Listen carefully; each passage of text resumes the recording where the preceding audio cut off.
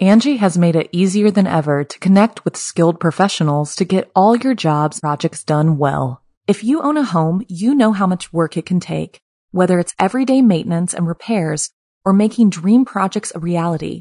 It can be hard just to know where to start, but now all you need to do is Angie that and find a skilled local pro who will deliver the quality and expertise you need. Angie has over 20 years of home service experience, and they've combined it with new tools to simplify the whole process. Bring them your project online or with the Angie app, answer a few questions, and Angie can handle the rest from start to finish or help you compare quotes from multiple pros and connect instantly, which means you can take care of just about any home project in just a few taps. Because when it comes to getting the most out of your home, you can do this when you Angie that. Download the free Angie mobile app today or visit Angie.com. That's ANGI.com. Angie's List is now Angie, and we've heard a lot of theories about why. I thought it was an eco move. Fewer words, less paper. No, it was so you could say it faster. No, it's to be more iconic. Must be a tech thing. But those aren't quite right. It's because now you can compare upfront prices, book a service instantly, and even get your project handled from start to finish. Sounds easy. It is, and it makes us so much more than just a list. Get started at Angie.com. That's ANGI, or download the app today. The Angie's List you know and trust is now Angie, and we're so much more than just a list. We still connect you with top local pros and show you ratings and reviews, but now we also let you compare upfront prices on hundreds of projects and book a service instantly. We can even handle the rest of your project from start to finish. So remember, Angie's List is now Angie, and we're here to get your job done right. Get started at Angie.com. That's ANGI, or download the app today. Chilling tales for dark nights.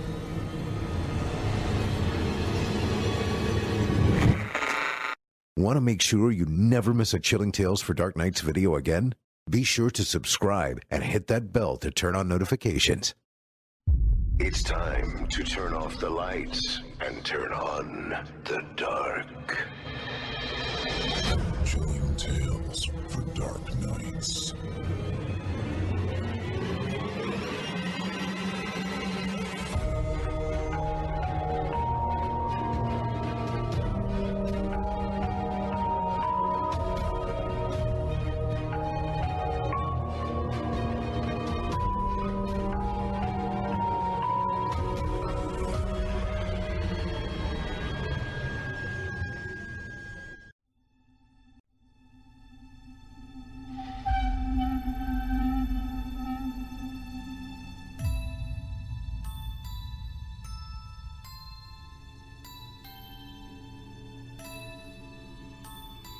Good evening, listener.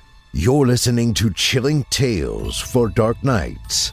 On tonight's edition, we invite you to leave behind your safe reality and descend with us into the frightening depths of the most terrifying imaginations with 2 audio adaptations of frightening fiction about naive nostalgia and disguised devils. I'm your host for the evening, Steve Taylor, and tonight I'll be your guide as we traverse the dimly lit corridors of your darkest dreams. Joining us tonight to help bring to life the frightening fiction of Nick Wiley and Charlotte O'Farrell are voice talents Trevor Rhines and Felipe Ojeda. Now, get your ticket ready. Take your seat in our Theater of the Minds and brace yourself. It's time to turn off the lights and turn on the dark.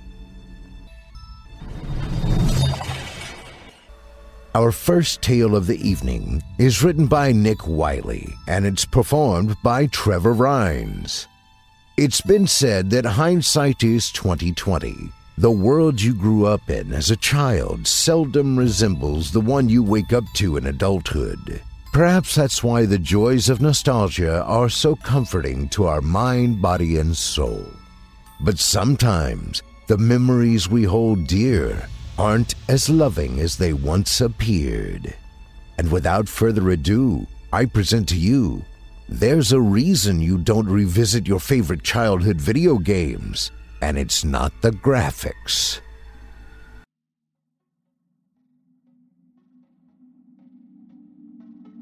When my mom passed away, I was the sole one responsible for cleaning up her house. I didn't have any siblings, and I didn't know my dad. As far as I knew, he was dead. So it fell on me to handle her affairs. I'm not the most organized person, so I have to say it was a pretty intimidating task. I started with the usual stuff, getting her affairs in order, taking care of the funeral arrangements, everything you have to do up until the body is buried. After that, it was just a matter of going through all of her stuff, piece by piece. To say my mom was something of a hoarder would be an understatement. Okay, so she was hardly reality TV worthy, but she hung on to a lot of junk. It was overwhelming going through everything, but I won't lie, it felt nice. Each little trinket was a memory. Even the tattered doily she saved brought back warm feelings of my childhood. Halloweens when she would lay it out on an end table where she kept the candy bucket. I spent a few days going through all of it. She had a shed in her backyard, a sizable thing where she kept most of her knickknacks. It was cold in that shed. Holes in its side let in freezing winds. I wore my thick jacket and worked into the night. Just me and the twin sounds of wind and shuffling boxes. Before long, I let my mind wander to the loneliness of my task and the decreasing light outside. I hadn't even realized it was getting so dark, and I kind of freaked myself out thinking about the wind whistling through the holes in the walls. I was more drained than I realized. There were plenty of boxes still to sort through, but only one left on the ground. Determined to finish this one and then enjoy my night, I lifted the lid and was pleasantly surprised. Inside was my old Nintendo and a stack of games. Now, I'm hardly a gamer. I have a current console, and I use it for one series that my friends and I play regularly, but that's about it. As a kid, we didn't have a lot of money, but I remember my mom splurging one Christmas and getting it for me. I only ever owned a few games, but I played the hell out of them. I remember my days bunny hopping in The Adventure of Link, and was really confused why they changed the gameplay for Legend of Zelda. A friend had to tell me that Adventure of Link actually came second, which blew my mind. Link was the main character. Why wouldn't they title the first game after him? I had 5, and I remembered them all too well. The warm feeling of sitting in front of our TV coming back to me as I pulled them out of the box and slid them out of their sleeves. That satisfying sound of plastic scraping against plastic, bringing a smile to my face. Final Fantasy, where I spent hours trying to perfect the right party. Adventure Island, which I always replayed just to use the skateboard. Ninja Turtles, which I beat as every character. There were 5 that I remembered so vividly, so I was surprised when I pulled out the 6th game. The cartridge was black instead of the usual gray, which seems like it should have sparked my memory right then and there, but it didn't. It didn't help that the title on top of the cover had been worn away, leaving me with just the art. As I stared at the image of a sinister figure clutching a tombstone as he rose from an open grave, it came back to me. I used to play this game every day. I enjoyed it because it was kind of dark. It felt like a forbidden thing that I shouldn't have been allowed to play. The whole thing took place at night, and I remembered having to explore a dark castle to kill a demon. Thinking about it, I couldn't recall exactly what made it so dark, because it wasn't like Final Fantasy didn't have skeletons and monsters. That really annoyed me. It's like trying to remember someone's name that you see every day, but it's stuck in the back of your head. For something I had played all the time, it was unacceptable that I couldn't remember more than first entering that imposing castle, let alone its title. Right then, I decided I needed to try it out again. I wanted to relive those glory days and find out what I'd forgotten. In my head, that castle was an imposing sight, fully realized in beautiful graphics. Part of me just wanted to see how much of my memory was tainted by rose-colored glasses. There were 2 old CRT TVs in the shed, but only the small black one worked. I set it down on a bar stool, plugged it into an extension cord, and ran that along the floor to the only power outlet in the shed. I also hooked the Nintendo up, attached the AV cables to the TV and the controller to the console. Everything powered on just fine. I stared at the fuzzy penguins on the TV, a little joke my mom and I had that the static looked like a bunch of jumbled up fuzzy penguins. I pressed the channel button until I switched to channel 3 and was met with a black screen. I was feeling kind of excited as I pulled the cartridge from its sleeve. It reminded me of Christmas morning, getting a new game each year. My mom was always so happy watching me unwrap it. She always knew just what I wanted because she'd bring home old issues of Nintendo Power from the houses she cleaned, and I'd tell her stories about all the cool games I saw. Of course, I was always behind the times on the new cool games, but I didn't care because I loved what I had, no matter if everyone else had already played them. The lid popped up with a satisfying click. The spring squeaked ever so slightly. The mystery cartridge slid in, plastic scraping the sides of the machine, chipset clicking in. I pressed down, pushed the game into position, and hit the reset button. Nothing happened. I was still staring at a black screen. Panic rushed through me. Not a real or earned panic, but panic all the same. The thought that I might not get to play this game and have to forever go without being able to remember the title filled me with existential dread. It's hard to let stuff like that go without it nagging at you forever. I breathed and told myself it would work, pulling out the cartridge and doing the same thing every kid with a Nintendo was all too familiar with. I blew into it. It looks like you're trying to play it like a harmonica, but it gets the job done. Lo and behold, I popped it back in, pressed the reset button, and the screen flashed as the game booted to the title screen. But it was just an image of that imposing castle. How could a game not include its title on the title screen? It didn't make any sense. There was only one option on the main screen. Press start. So I pressed it and was met with an ominous beep. Music began, a bass-filled chiptune like an operatic orchestra. I'd never heard anything like it, didn't even think it was possible to make something that wasn't high-pitched on an 8-bit system. The screen faded out with a pixelated wash of colors. No text boxes explained my quest. I was just dumped into a forest. A white square sat empty at the top of the screen. My character looked average, just wearing plain pants and a shirt. He looked nothing like the typical fantasy heroes, knights in armor or Belmonts carrying whips. I hit the right arrow and my character started walking, while I checked out what my buttons could do. A, jump, but B did nothing. My character didn't seem to have an attack.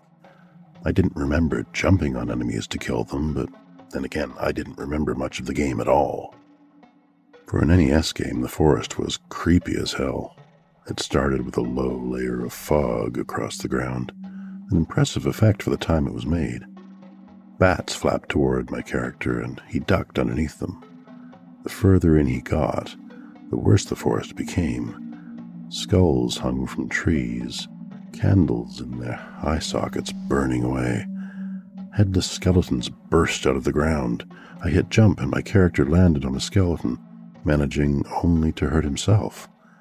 That obviously wasn't how I killed things. He hopped over the rest and continued along the path. I was expecting a boss, but the character reached the edge of the screen, went black, and the music stopped. Pretty anticlimactic. But I was in for a treat. This was what I remembered. The music came back, low and moaning like Gregorian chanting, as my character approached the massive castle featured on the title screen. The drawbridge lowered as my character approached. I felt uneasy stepping across the wooden bridge. The music stopped, unsettling me as all I could hear was the wind creaking through the holes in the shed and the trees overhead whipping the roof. The screen changed as the character stepped past the gate, and then he was inside the castle, greeted by a terrifying digital screech of pain. The noise almost made me stop playing, the high pitch at once grating and frightening at the same time.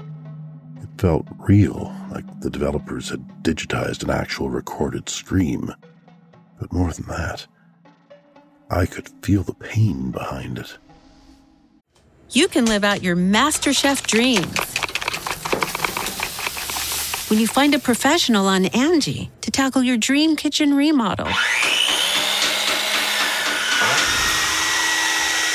Connect with skilled professionals to get all your home projects done well. Inside to outside, repairs to renovations. Get started on the Angie app or visit Angie.com today. You can do this when you Angie that. Angie has made it easier than ever to connect with skilled professionals to get all your jobs projects done well. If you own a home, you know how much work it can take, whether it's everyday maintenance and repairs or making dream projects a reality. It can be hard just to know where to start, but now all you need to do is Angie that and find a skilled local pro who will deliver the quality and expertise you need. Angie has over 20 years of home service experience, and they've combined it with new tools to simplify the whole process. Bring them your project online or with the Angie app, answer a few questions, and Angie can handle the rest from start to finish, or help you compare quotes from multiple pros and connect instantly, which means you can take care of just about any home project in just a few taps. Because when it comes to getting the most out of your home, you can do this when you Angie that. Download the free Angie mobile app today or visit Angie.com. That's ANGI.com. I depressed the right arrow button and continued trudging on. The castle was nicely lit, almost welcoming if it hadn't been for that scream. There were no enemies at all. The level continued scrolling until I hit a staircase, and the game took control and sent my character down the steps.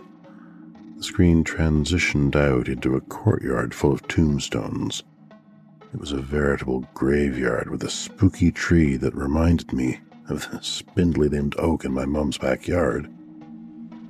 A set of tombstones ripped themselves up from the earth and stacked together into a walking sepulchre. The music roared with a tune fitting for a boss. The walking tombstone monster spewed bones out of my character, which had a startlingly hard pattern to avoid. I could already tell that this was one of those games that didn't go easy on the player. I hoped maybe it was just one of those obnoxiously difficult first bosses, because I didn't really feel like spending all night in the shed. It didn't take me long to get into the swing of things, though. In fact, it felt like muscle memory in action as I deftly dodged all the bones without taking a single hit to my character. When the first barrage was finished, I noticed a flashing bone left behind on the ground and walked my player over to it. Voila! I had my first weapon, a bone icon neatly filling the white box at the top of the screen. I pressed B and launched a bone in a downward arc.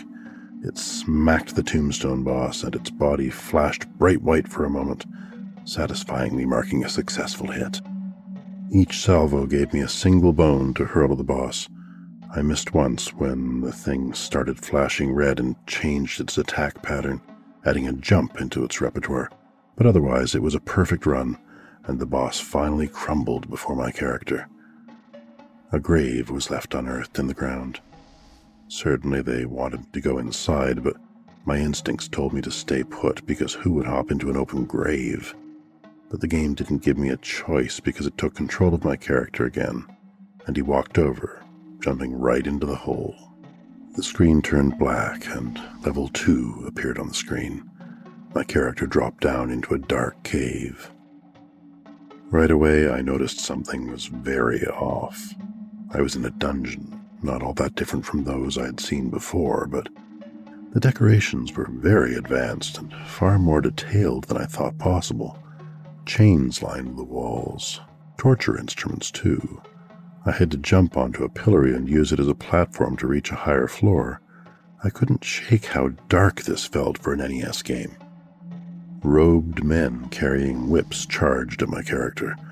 I had to duck beneath their attacks and then jump over their heads to continue. My character barged through a door, and I continued on as normal. Candles lighting the dungeon walls grew dimmer with each passing step. There were dark splotches of purple on the walls that I could barely make out, which I took to be an artistic choice to add depth to the otherwise blue tones of the dungeon. I waited, jumping in place like I usually did whenever I had to wait for a game to continue. Then everything faded to black except my character. The boss appeared faintly at first, blinking into existence. Then he flashed onto the screen, fully visible and horrific. Despite the pixel art, I could still tell that this giant man was supposed to be an executioner. He was covered in bloodstains and wore a black hood. A tremendous axe was in his hands, dripping with little red pixels. The background came back on screen, and my eyes went wide. Even by today's video game standards, this wasn't tame. There were severed heads and viscera everywhere, gutted bodies hanging up on chains. One person was still alive, his legs missing, his torso disemboweled, and yet I saw his sprite screaming and clawing towards the screen as if begging for me to help him. The executioner laughed. I was in a bit of a daze and took some hits from the boss, but I got his pattern down quickly. I had to run forward whenever he jumped and slammed his axe down to get underneath the weapon. Just like the Tombstone boss, each impact of the axe would create a flashing stone pickup on screen that I could throw at the executioner. It only took 6 hits to kill him, and the whirlwind attack he added when he was close to death was dodged simply by ducking. My character walked off screen and text flashed again on a black background, telling me I was on level 3. It looked like I was still in the dungeon, but things had gone from bad to worse. I realized now that those purple blotches I thought were shadowed bricks were bloodstains. The torture devices were filled with squirming people, their digitized voices begging for release. The enemies looked like more of the same torturers, but dressed in leather armor instead of robes. However, I soon realized that their outfits were scandalously made of straps, and they appeared to have their genitals exposed as well as they could be by 8-bit graphics. Whenever one of the enemies approached me, he would whip the victim if there was a torture victim between him and my character. Chunks of flesh would break off in showers of blood, and little pixels representing their skin landed on the ground. Exposed bone would be left behind from their flensed skin. I accidentally hit B when I meant to jump, taking a hit from a guard as he ran into me. Then I realized a bone icon filled the weapon square. The torture victim my character was standing in front of had a hole in their leg where their femur used to be. I almost felt disgusted when I realized I had been the one to rip it out. I kept going, throwing the bone at one point, just wanting to get it out of my character's hand.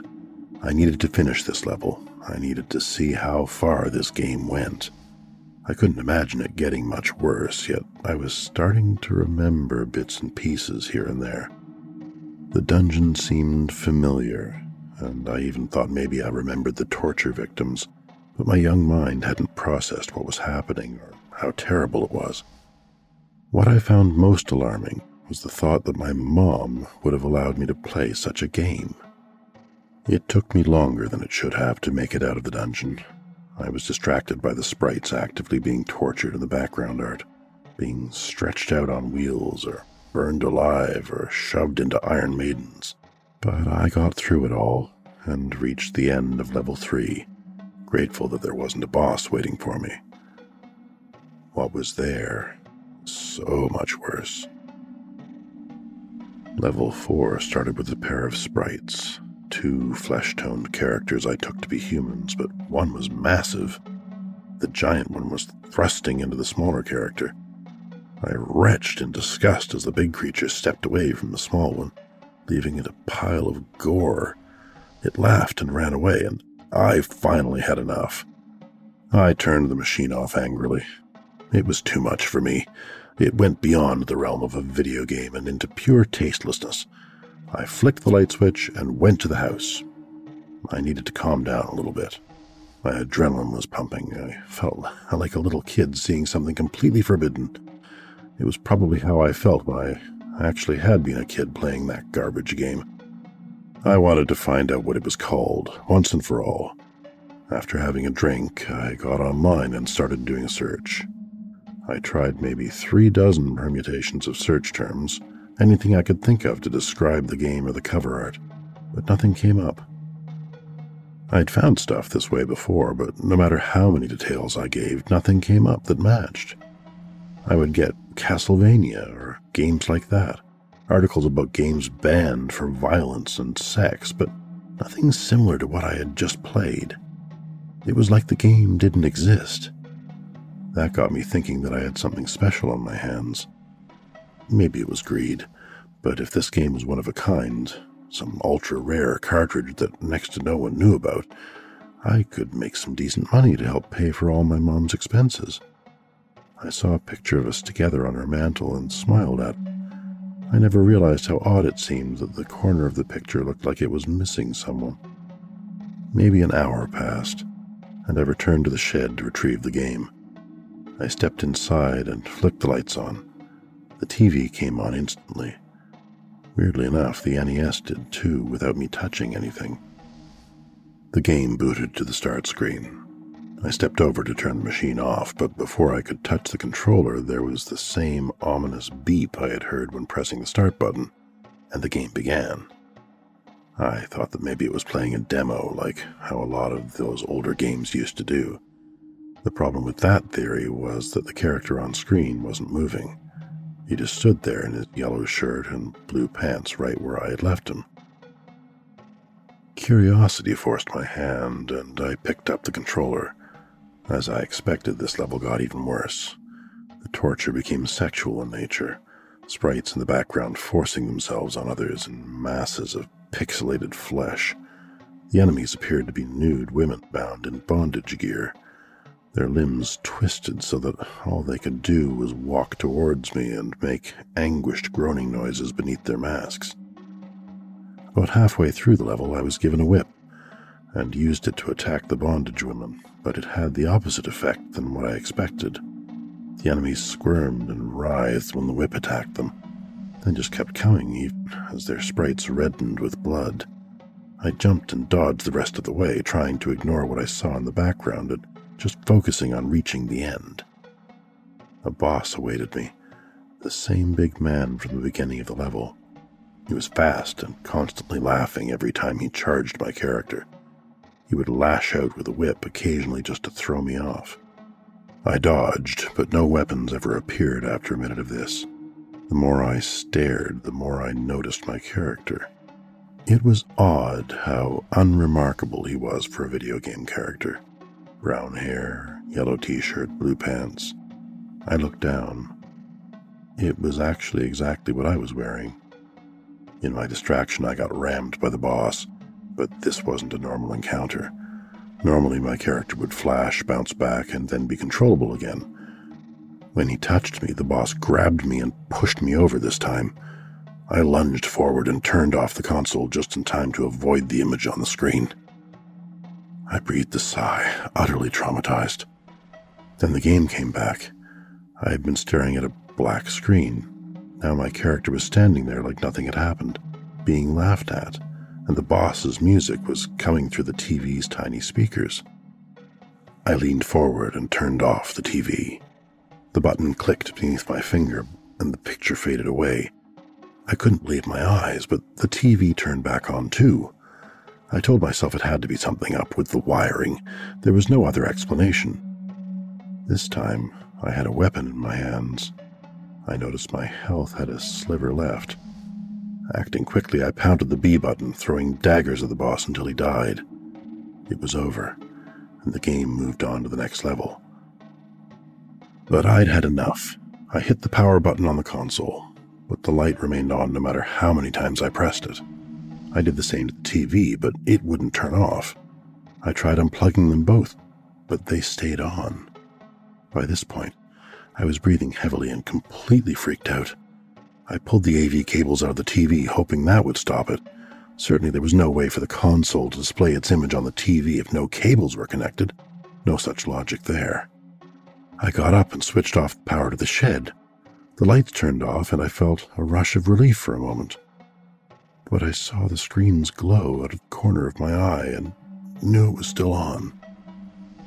Angry now, I popped open the lid and pressed down the cartridge, fully willing to just rip the thing out. But the mechanism wouldn't release. It was completely stuck. That was fine. I could just leave it on and let it sit. I didn't have to play. Except my character started moving even though I wasn't touching anything. I watched him travel through a short dungeon corridor, expecting horrible things. Surprisingly, my character reached the end where a bright light was shining. He stepped through and was back outside. I wanted to see what was coming next.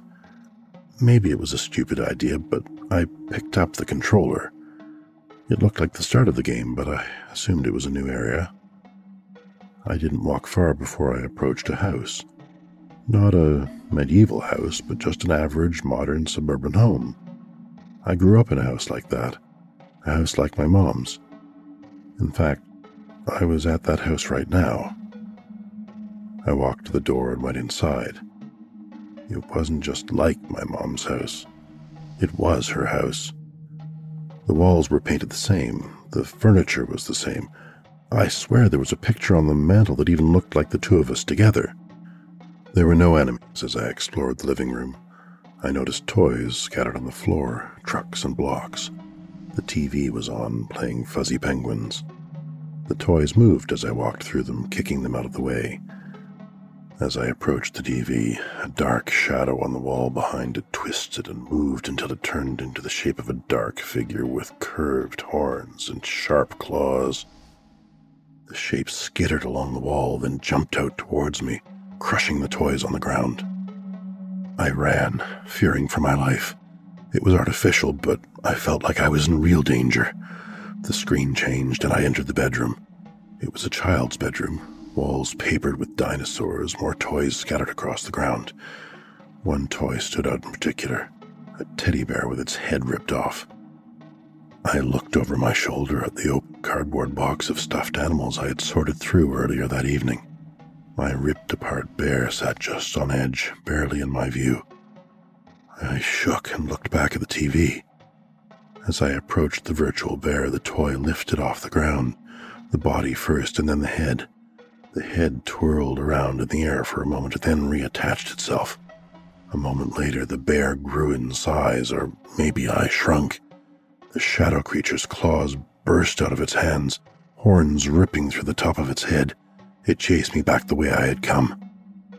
The screen transitioned, not to the living room this time, but to a hallway. I found myself walking towards an open doorway.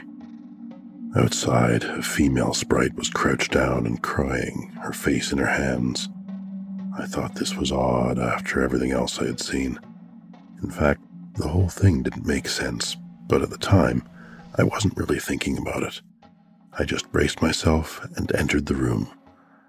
It was a bedroom, darkened save for a bolt of lightning coming from outside the window. The flash of lightning illuminated the shadow figure sitting sullenly on the bed. The room returned to darkness, and then another bolt filled it with lasting light. This time the shadow took on the shape of a man, completely normal looking. He looked up at my character, who was looking more and more like me by the second. I could tell the boss was glaring at me, even composed of simple pixels. He threw down a glass bottle which broke and then stood. I tried to move, but my sprite was frozen in place, just like I was as I watched the boss approach. I was definitely smaller than before and shrinking still, becoming no taller than a child. I watched as the boss removed a belt from his pants and held it tightly in his fist like a whip. He approached me, appearing to reach for the front of his pants. I wasn't sure if it was to hold them up or pull them down. Still frozen, unable to think, unable to breathe, I watched in horror as the boss grabbed me and the screen faded to black. A tear ran down my cheek as I listened to the sound effects playing in the background. The crack of a belt and a child crying. The darkness faded, and I realized I had control again. The boss was sitting on the bed, facing away from me. I had a knife in my hand. I took a step forward, clenched my teeth, and pressed the B button as hard as I could, relishing it as the knife flew into the boss's back and killed him in one hit. He fell to the ground, blood spilling across the floor. The screen faded to black, and credits began to roll. Within moments, the background changed to the cemetery from the beginning of the game. Above them, the crooked tree loomed ominously, a crow nestled in it. Someone was digging. It was the crying woman, and she was shoveling dirt out of an unmarked grave as the boss lay dead beside it. I tried to make sense of the words on screen, but the names were garbled nonsense. I didn't care about solving this mystery anymore. My trembling hand reached for the power button on the console. This time, the thing turned off and stayed off. I pulled the cartridge out as quickly as I could, putting it in its sleeve and shoving it away in the nearest box I could find. I packed the NES in with my other games and left the shed with the box in my hands. I couldn't get away from that shed fast enough. As I stepped outside, walking towards the house and the light from the back porch, I stopped by the old spindly oak tree, dead and missing all its leaves. I stared at the ground by its base, watching and waiting as if I expected something to happen. I closed my eyes, my whole body shivering, and then ran into the house. I still never learned the name of that game. I stopped looking after that night. I never opened the box I put it in again, just donated the whole thing. Playing that game reminded me that there were some memories better left buried.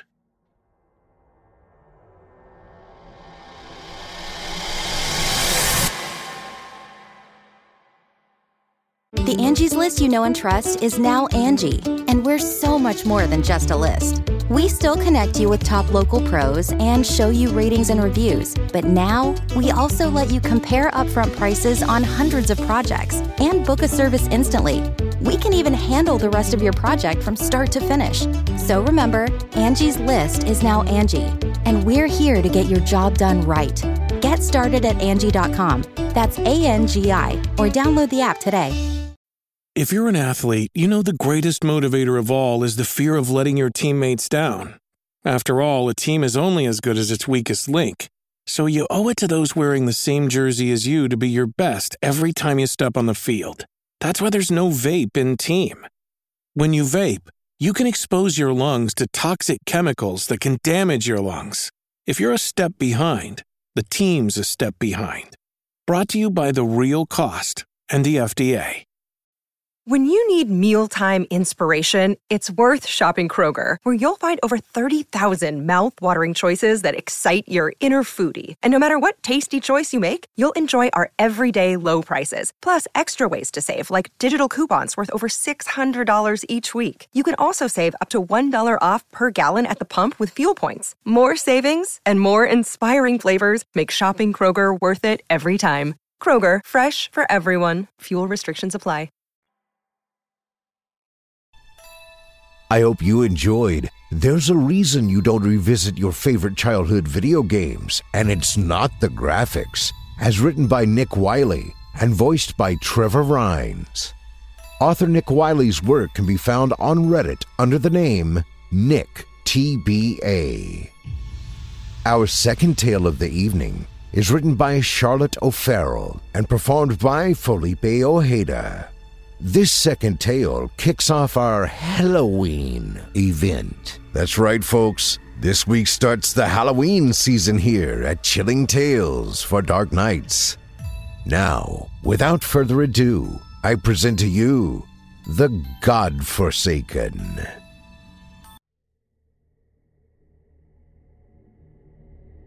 The Godforsaken.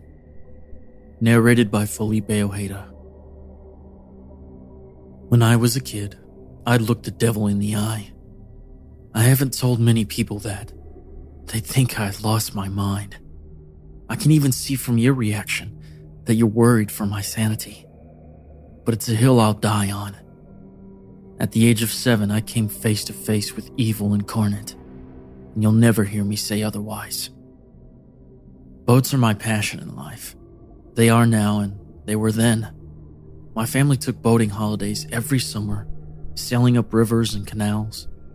We spent a lot of time in the sea and exploring our local rivers on the weekends.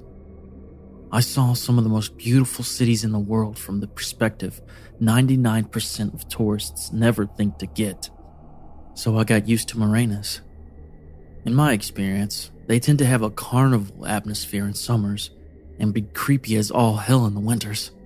I've lived on a houseboat all my adult life, and sometimes I get so sick of the dark atmosphere during the colder months, I check myself into a cheap city hotel for a few nights, just for some human interaction. Those sterile, weirdly lit corridors seem oddly comforting when you've been looking out into empty hobby boats and the inky black waters for the last few weeks. But you don't want to hear about all that. You want to hear about the time I came face to face with the devil. You probably want to tell me there's no such thing, that he's a metaphor or an idea. And my response? Fuck you. I saw him. The year I turned 7, there was an unseasonably warm October. True to form, my family took the opportunity to spend the weekend boating up and down the canals. On that Saturday night, Halloween as it happens, we had stopped at the marinas for our pub meal, then settled down for the night. My parents didn't usually let us go out unsupervised, especially when we were away from home. But who knows why they relented that night. Maybe they felt a bit sorry for us kids, being away from home on Halloween. Maybe we wore them down with constant whining. Perhaps they needed a bit of alone time, or the wine from the meal had made them a little less cautious. Whatever the reason, they agreed to let the 3 of us, myself, my sister, and our younger brother, go trick-or-treating. Their only rule was that we stayed within a few meters of the barge we were staying on. We could knock on nearby houses to see if anyone was home on the other boats, but that was it. And if we weren't back by sunset, we'd never be allowed out again. We didn't have any Halloween costumes, so we had to improvise. I cut holes in a sheet to make the ultimate low-effort Halloween ghost outfit. My sister emptied some food supplies out of the cardboard boxes we'd brought along and used her crayon to turn them into a half-decent robot costume.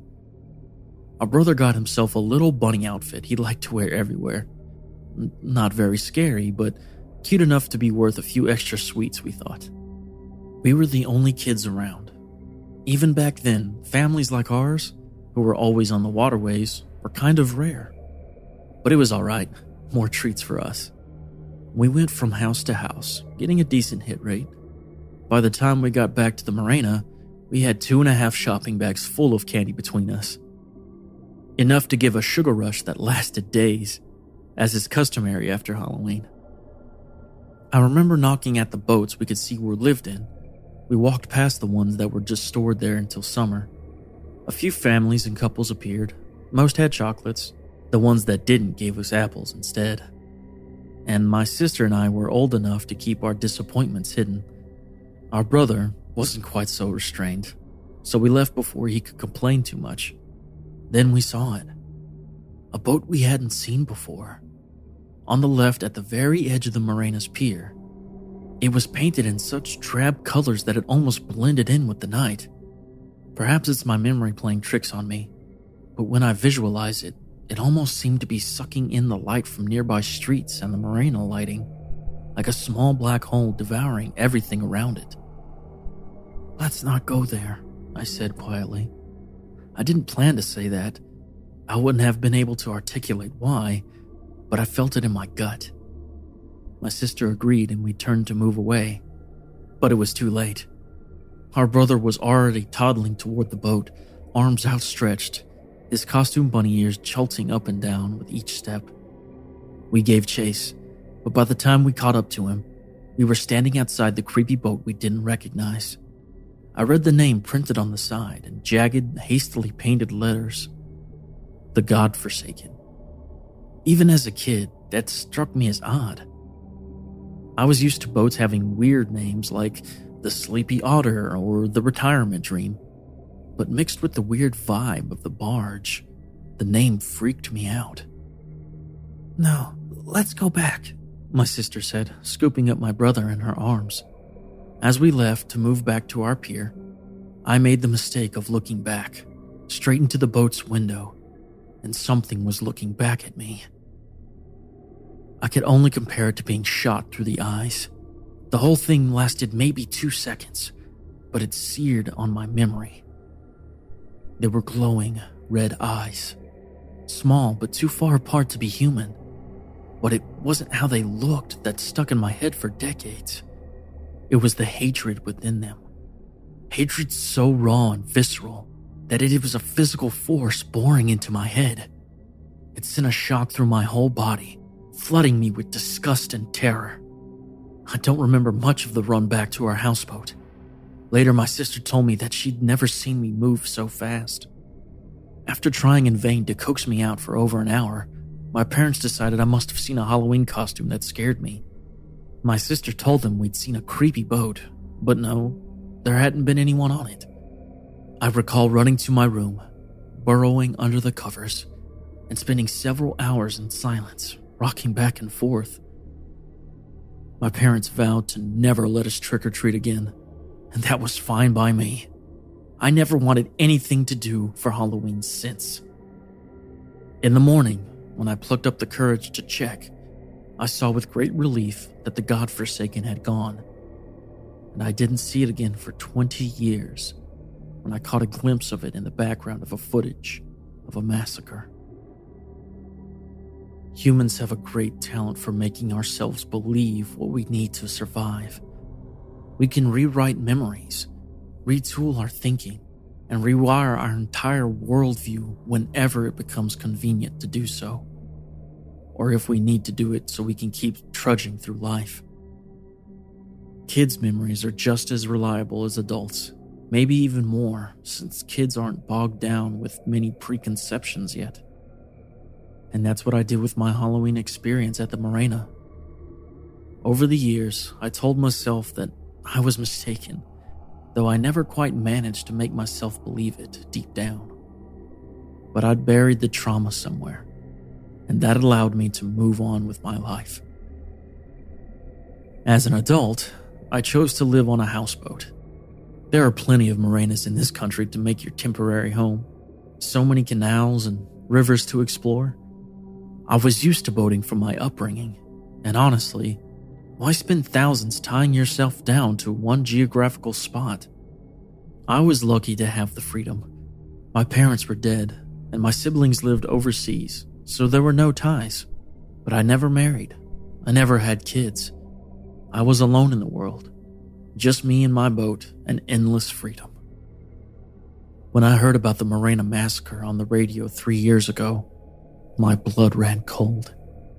I went into shock, I suppose. Certain phrases from the bulletin jumped out at me. 12 killed, attackers not known, brutal mutilation of the bodies. It was disgusting. This sort of thing didn't happen, at least not here, and not in the quiet suburban marina I had spent countless nights in myself. I didn't sleep that night. At the crack of dawn, I called it quits and went for a stroll to clear my head. A nearby shop was opening, and the newspapers were already revealing the very gory details of the tragedy. Emblazoned across the front of the tabloids was a blown-up grainy image from the security camera. It showed the marina, dimly lit by lamps, with 5 boats docked there.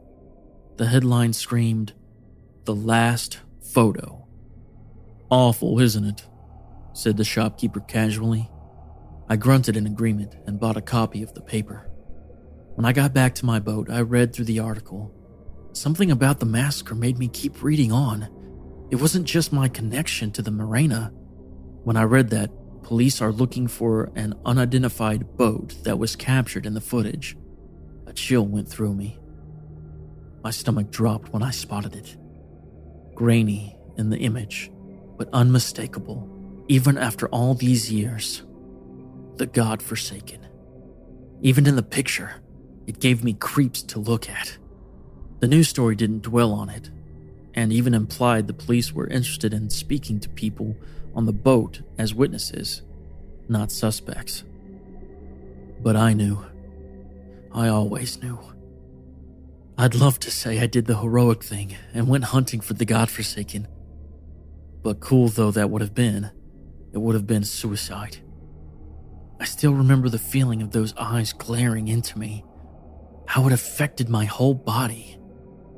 No way was I going chasing that. The Marina massacre signaled the end of the carefree boating life for me. I settled down, limiting my travels mostly to a few local city marinas and their canals, and downsized to a smaller boat. I even bought a little apartment with the money I made from selling the bigger houseboat. It felt odd to be back on land again, my life adjusting to being a little more orthodox. But I could never give it up entirely. So I met a comfy halfway and spent most of my summers boating, and most of my winters on land. And once again, I battled the God-forsaken down into my subconscious, trying to fight off the unwanted thoughts about it. I still double-checked for it every time I sailed into a new marina, and kept my boat's curtains closed at night, though I'd learned my lesson about walking around unknown boats after sundown. That approach worked well for me until last night, when the God-forsaken appeared in the mooring next to mine. I didn't even feel very surprised when I finally saw it. I suppose, deep down, I'd been expecting this since the first time I saw it, back on that long ago Halloween night. I'd never get away. It had just been a matter of time for when that creature would find me. The devil, you see, doesn't give up once he's laid his eyes on you. There's only going to be one winner there. As if pulled by an unseen force, I walked out into the coldness of the night. All of the other boats were gone. Maybe they'd left in the night, or maybe we were in some alternate dimension. I don't think time and space quite work the same here. We've been waiting for you, I heard. Perhaps the devil spoke to me, directly into my thoughts. Perhaps I imagined it. I knew you'd come, I replied quietly. I took some long, deep breaths. God, it was a crisp evening. I looked up at the stars and enjoyed my last glance at the moon. Why do we appreciate those small things when we know they're about to be taken away from us? I thought about running, but that force still held me in place. Its grip on me stronger than iron. Slowly, I walked across the wooden boards of the marina and toward the God-forsaken. A strange peace came over me and I stepped inside. Something is refreshing about facing your fears, even when you know they're about to tear your soul to pieces. Once again, I looked the devil in the eye. If I explained what happened when we locked eyes, your sanity wouldn't be able to handle it. Mine couldn't. Suppose you can imagine every terrible thing in the universe. In that case, every atrocity, every iota of hatred, every injustice, all condensed into one cold, terrifying glance, and then directed at a single person. That's what happened. No mortal can survive that. I'm a shell of a person, my soul hollowed out, replaced with darkness and decay. Death would have been a kinder end. I'm now the captain of the God-forsaken. He chooses one every century or so, largely at random, it seems. Every moment of what passes for my life is agony. I feel only hatred, thirst for blood, and pain. I'm his victim until he decides to do away with me entirely. But there's no point begging for that. One glance into his essence, was enough to tell me that he doesn't have empathy. So if you see us floating along a river near you, you do best to run. Run as fast as your legs can carry you. But know that if either of us have seen you, it's too late. You'll be in my shoes one of these days, or killed outright. It might be hours, days, weeks, or years before he comes for you. But you won't escape. You better hope it's a quick death. Because if you end up like me, you'll wish with all your soul that you'd never been born.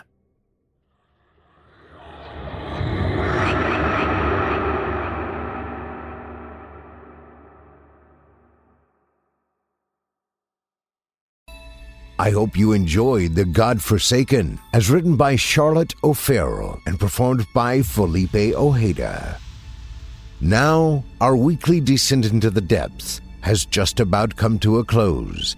But before we go, I'd like to take a moment to thank you for joining us for tonight, and remind you to take a moment to stop by our iTunes page and leave Chilling Tales for Dark Nights a 5-star review and a kind word. And follow us on Facebook, Twitter, and Instagram if you haven't already. And of course, subscribe to us on YouTube, where you can find an archive of our work going back to 2012. And consider signing up as a patron at our website, chillingtalesfordarknights.com, to show your support and get all of our content ad-free.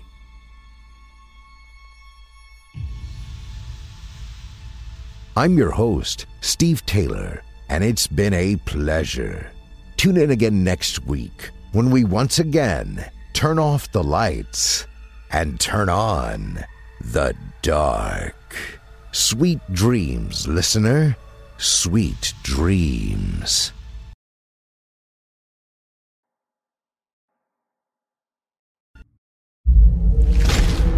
Chilling Tales for Dark Nights.